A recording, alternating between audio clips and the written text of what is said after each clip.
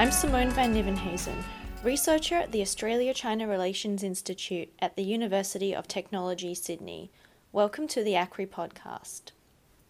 Since early 2017, there have been disturbing reports of the arbitrary extrajudicial detention of ethnic and religious minorities in China's Xinjiang province.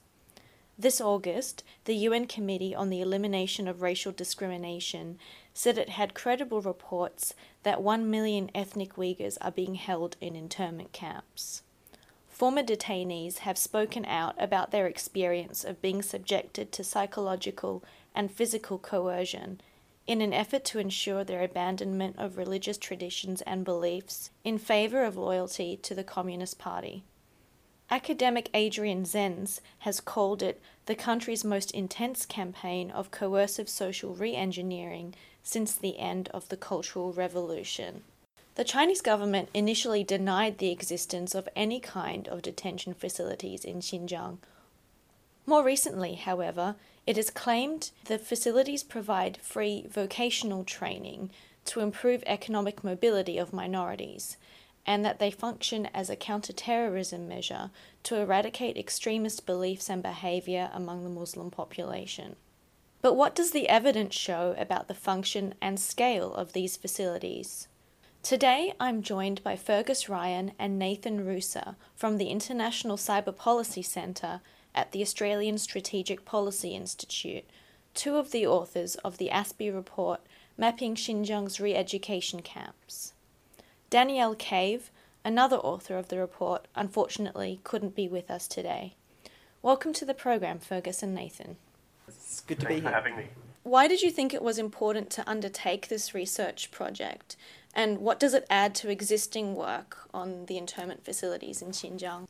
Well, I guess we felt it was important to start on this project because we had seen that there was already a lot of great research going on about the situation in Xinjiang. You mentioned Adrian Zenz earlier, and he did a fantastic job of looking through a lot of documentary evidence, mainly tender documents that demonstrated that these facilities were being built. Then we also saw some other evidence being put out by a researcher called Sean Zhang, who I believe is a law student in Canada, originally from China. And what he had been doing is looking at satellite imagery, mainly using Google Earth. I think that's right, Nathan, correct me if I'm wrong. And he located a lot of facilities and did his best to link up those satellite imagery with some documentary evidence. And so what we wanted to do was get what Adrian had done, what Sean had done, and then what some other journalists working in China had done, and bring it into a single database, then adding on top of that our own original research to try and cross-reference these different points of evidence to provide a list where we could say with a very high degree of confidence that the facilities that we look at in our report and in our database are sort of, incontrovertibly being used in this internment camp system. One of the biggest things that sort of jumped out to me when I was looking at a lot of work by Sean Zhang and Adrian Zenz was how many of these facilities were actively being constructed at the time of the Google image satellite. So what I thought would be a very useful sort of data point to have in addition to all those points as well is to quantify the growth of these camps and how quickly they're expanding, how quickly they're popping up in the landscape, and how much bigger they're getting in the last couple of months and the last couple of years. So that's another reason why we sort of launched this project and tried to bring it all into a unified and complete database and sort of add a bit more to it. Yeah, that's right. What Nathan in particular was really able to do was plot out the sort of square meter usage in these facilities and show how it had grown so rapidly in a relatively short period of time. So I guess that was the key way that our report added value to the already existing research that was out there. We also wanted to make sure that our list was really rock solid, so that when other journalists undertake their own reporting on the topic, it's an easy way for them to sort of get a toe into the topic. And Nathan, just how much have these facilities grown in the last few years? So that's in many ways a bit difficult to measure because our data sort of looks at the building footprints and the number of stories, and that sort of complicates things because this policy wasn't introduced until 2017. So a lot of those buildings were converted from previous use. So it's hard to sort of quantify the growth because we weren't sort of willing to say this is the particular month when this facility turned from a school to a detention centre. But overall, including the previous converted facilities, we've seen a 465% increase in the sheer size of these facilities since 2016, and in many cases that pace seems to be increasing. Since the beginning of 2018, you've seen it almost double in size. Also, it's also worth considering that our sample of 28 camps, so these were the 28 camps that we looked at that sort of, we had enough proof to be irrefutable about that. But if you look at the whole collection and what we assume to be the total number, we would say that our sample probably captures a bit over 10% of the total facilities. And within that, in the last 3 months, so that would be July, August and September 2018, you've seen over 700,000 square metres of additional floor space being added, which when you look at that equates to about a FIFA-sized football field every day. And that doesn't include ground space, that only includes building space, which is generally dormitories, classrooms and teaching facilities.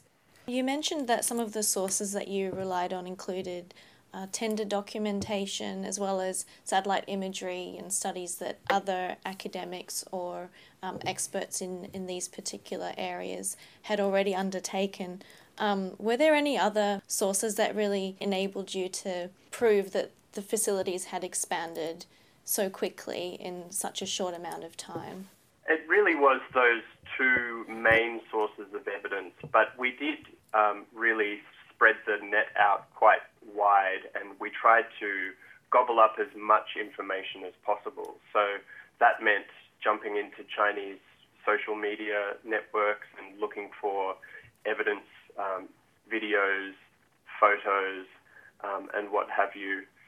Also, on Twitter and social networks that are banned in China, I'd include YouTube in that as well. So we looked at Chinese language media reports, and one of the most helpful media reports was one done by Phoenix News, and they did a very long feature fairly early on in the piece about what was happening out in Xinjiang, and their reporter went to a number of the facilities, and we were able to cross-reference the information in that report with other points of evidence from other sources to build up a bigger picture. And that kind of reporting that was happening in Chinese language, there was sort of a blip of that at the beginning until it became clear that the sort of censorship authorities in China felt that it would be better not to cover the issue at all. And one of the really great things that we've been able to see as the sort of cumulative effect of all this research that is being done by researchers around the world is that China has been forced into a position where, they started out complete with a sort of outright denial that this was happening, and more and more they're being forced into a position where they have to first admit that it exists, and now they're on a sort of propaganda and PR offensive to try and convince the rest of the world that it's actually a good thing that other countries should be emulating. One of the really important sources that we found was local media reports back in the sort of early days of this policy. So you'd come across reports of like local party officials visiting these facilities, opening these facilities, and a quick assessment of what they are. And that provided a lot of detail and a lot of, in many cases, on-the-ground pictures or videos of some of the facilities. Other than that, a lot of what we used in Chinese language sources was the government tenders, which were useful but often very vague, so very helpful to match up with those other reports. And also I think it's worth talking about the role that activists have played in sort of getting information out of Xinjiang, because it's a very closed place. I've heard lots of reports of locals having to get their phone completely scanned at checkpoints and everything. But you're still having groups smuggling information out. So there's a religious freedoms group in Italy, actually, called Bitter Winter, which has published a lot of on-the-ground footage, videos, and news reports of these facilities, in addition to the classic sources like Radio Free Asia. I might just follow up by asking you what these initial media reports actually said about what was going on in Xinjiang. So, Fergus, you mentioned a Phoenix news piece. How were they discussing what was going on? Were they justifying it? How were they actually portraying what was happening? Yeah, good question. The Phoenix report, from memory, spoke about how there had been pockets of extremism in Xinjiang, and they presented sort of signifiers of how that extremism manifests. So, firstly, and most obviously, there have been violent incidents in the region. But then it also went a little bit further to talk about having long beards for men and for women wearing face coverings and the like as sort of signifiers of piety and possibly therefore of extremism. And then the feature went on to talk about these re-education facilities and how they were a sort of a new way of de-extremifying the population in Xinjiang. There's actually a good article in Foreign Policy which sort of lists about, I think it's 40 to 60 things that they've recorded or that they've got information of people being detained because of. And yeah, they include really, really benign stuff. So yeah, it's a very broad church of offences that can sort of land you in trouble. And I think, yeah, those initial reports we're talking about were sort of equating that large list of things to extremism and referring to these centres as a way to counter that and a way to sort of specifically counter it through vocational training. So I think both of you briefly touched on how the narrative has shifted somewhat after initially denying the existence of any kind of facilities.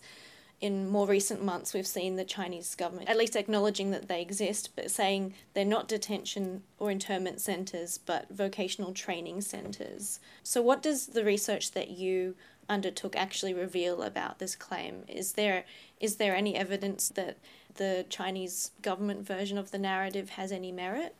Nathan's side of the research tells a better story on this front. From my perspective, because I was looking at the sort of documentary evidence, I was looking for language that made it clear that these facilities were being used for transformation through education, which is this sort of euphemism that is that has been used.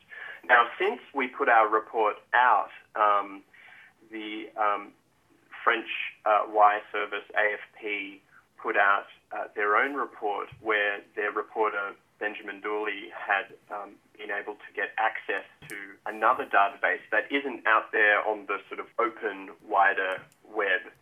And the documentary evidence that he discovered showed that a lot of these facilities were ordering mace, handcuffs, different types of weapons that are normally used in prisons. But as I said, for our report, the most convincing evidence that these facilities are being used in a more punitive way than Beijing would like to present came through in the satellite imagery. So I think Nathan can explain to you what he saw in those satellite images that make it very clear. when you look at these facilities, it's very clear that they're not sort of in a recreational manner. You sort of see these highly securitized facilities, you see barbed wire fences, you see watchtowers, you see entire facilities completely barricaded. And in some cases you'll even see sort of channels of barbed wire, maybe about 2 or 3 meters across, and they lead from one building to another, when it's clear that those things are sort of to force detainees to move through this particular channel. And in some satellite examples, you can even see people within, like you can see groups of people moving along these things. There are exercise yards outside most buildings, which are completely fenced off, have no access to each other or the outside world, and have no recreational equipment. So there's no playgrounds, there's no like weightlifting equipment there. And yeah, I think we were talking about the sort of Chinese government's charm offensive on a lot of this. And shortly before our report came out, we saw a video by a Global Times journalist who visited one of these camps, and he showed these very happy Uyghur people dancing traditional dances, playing ping pong, playing basketball. And it's clear from the satellite imagery that those were very new things when he visited. You could see that those basketball courts got put in a few days before his actual visit, and I don't know if it was for his visit, but it definitely coincided with it. And you could even see from the video that he produced that they weren't sort of permanent courts, they were just mats. And I guess to their credit, by looking at recent satellite imagery, those courts are still there, but I don't know if they're accessible to detainees or not. I think another thing that's worth looking at is, other academics' contributions to this, and Adrian Zenz put out a recent article in Jamestown, sort of examining the budget of these regions compared to other regions. And one of his biggest findings were that in Xinjiang, there was a 7.1% decrease in money spent on vocational education, whereas there was a 240% increase on social stability management or detention center management. And when you compare that to other samples, that's a lot more drastic in both the decrease in vocational training budget and the increase in social stability budgets. How effective have the government's propaganda efforts been? Do you view these as being largely targeted at a domestic audience? Is there any evidence that it is shaping international opinion in any way? Fergus can probably address the domestic side a bit better, but from my experience, at least in Western countries, it hasn't really stuck with anyone. You see certain, I guess, fringe elements on the internet defending it and backing it up, but when it comes to policymakers and analysts, I haven't seen it really stick for anyone in the West. But what is potentially dangerous is there are third countries that have, I don't think they necessarily believe the propaganda, but they see what's happening in Xinjiang as an effective way, and you've seen sort of this transfer of technology in a lot of places. So most recently Venezuela's national ID cards, but you've also seen sort of inklings of wanting to pick this up from countries such as Mozambique, Zimbabwe, and even Muslim majority countries such as Pakistan. A few officials have expressed admiration towards this policy. And when it comes to internally within China, it really is difficult, especially from my vantage point in Canberra, to know how regular Chinese people think about this. But one thing I would say is that when you look at Weibo, which is sort of China's version of Twitter, I did a report last year looking at foreign embassies and their public diplomacy efforts on Weibo. And of course, as you'd expect, there's a lot of censorship of that activity and a lot of censorship in general online in China.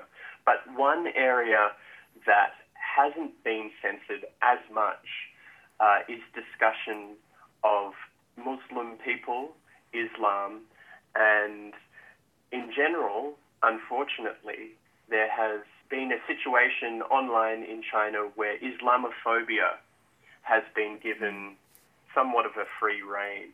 So unfortunately, there is fertile ground in China, in the sort of online media sphere, for these types of draconian punitive measures against Muslim populations to be viewed favourably.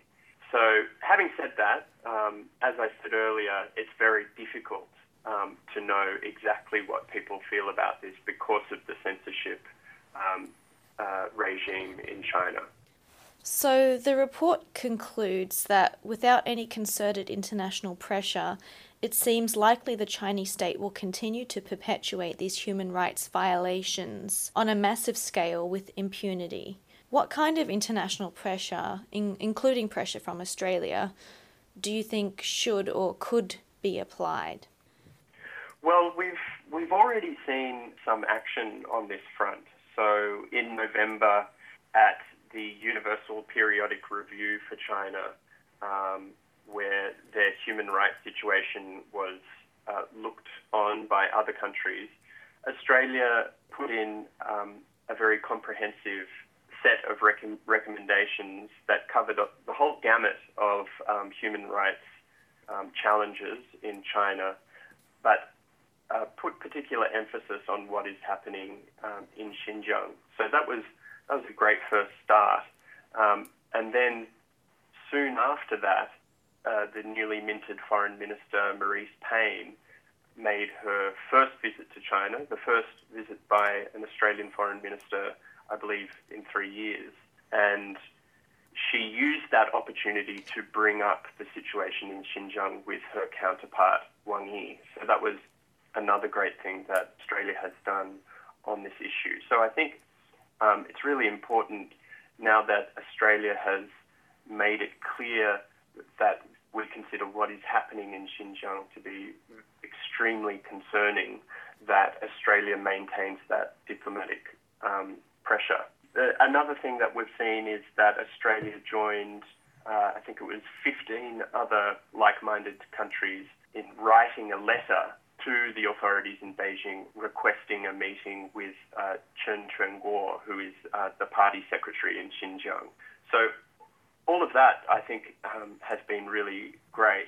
I guess I'm a little pessimistic about whether this is enough, really, because as became very clear doing this report, when you look at these facilities, you look at the satellite imagery of them, you look at the amount of resources that is going into this, it becomes very clear that this is something that has been set up to last a while. And in a way that's sort of similar to what Beijing has done in the South China Sea, they've managed to change the facts on the ground before the rest of the world can really deal with it properly, can really think of any meaningful counter strategies. Having said that, there are some policy ideas out there. Just this week, I believe, there have been discussions in Parliament about the possibility of introducing an Australian version of the Magnitsky Act, and that would enable Australia to put sanctions on individual officials from China who are behind this policy, and try and bring some pressure to bear on the Chinese officials who are really crucial to this whole project. I think there's a lot of pressure that Australia can add to the international scene by sort of following the lead of a few other countries. So the US specifically recently introduced the Uyghur Human Rights Policy Act, and that has a lot of interesting and honestly beneficial parts to it, which include sort of reports by the State Department, the CIA, and the FBI on the role that Chinese influence is having in America to Uyghur people, to the intelligence estimates, and it makes a lot of this information not only public so that it's in the public discussion, but it also makes intelligence agencies and DFAT or the State Department sort of start to focus on these issues a lot more closely.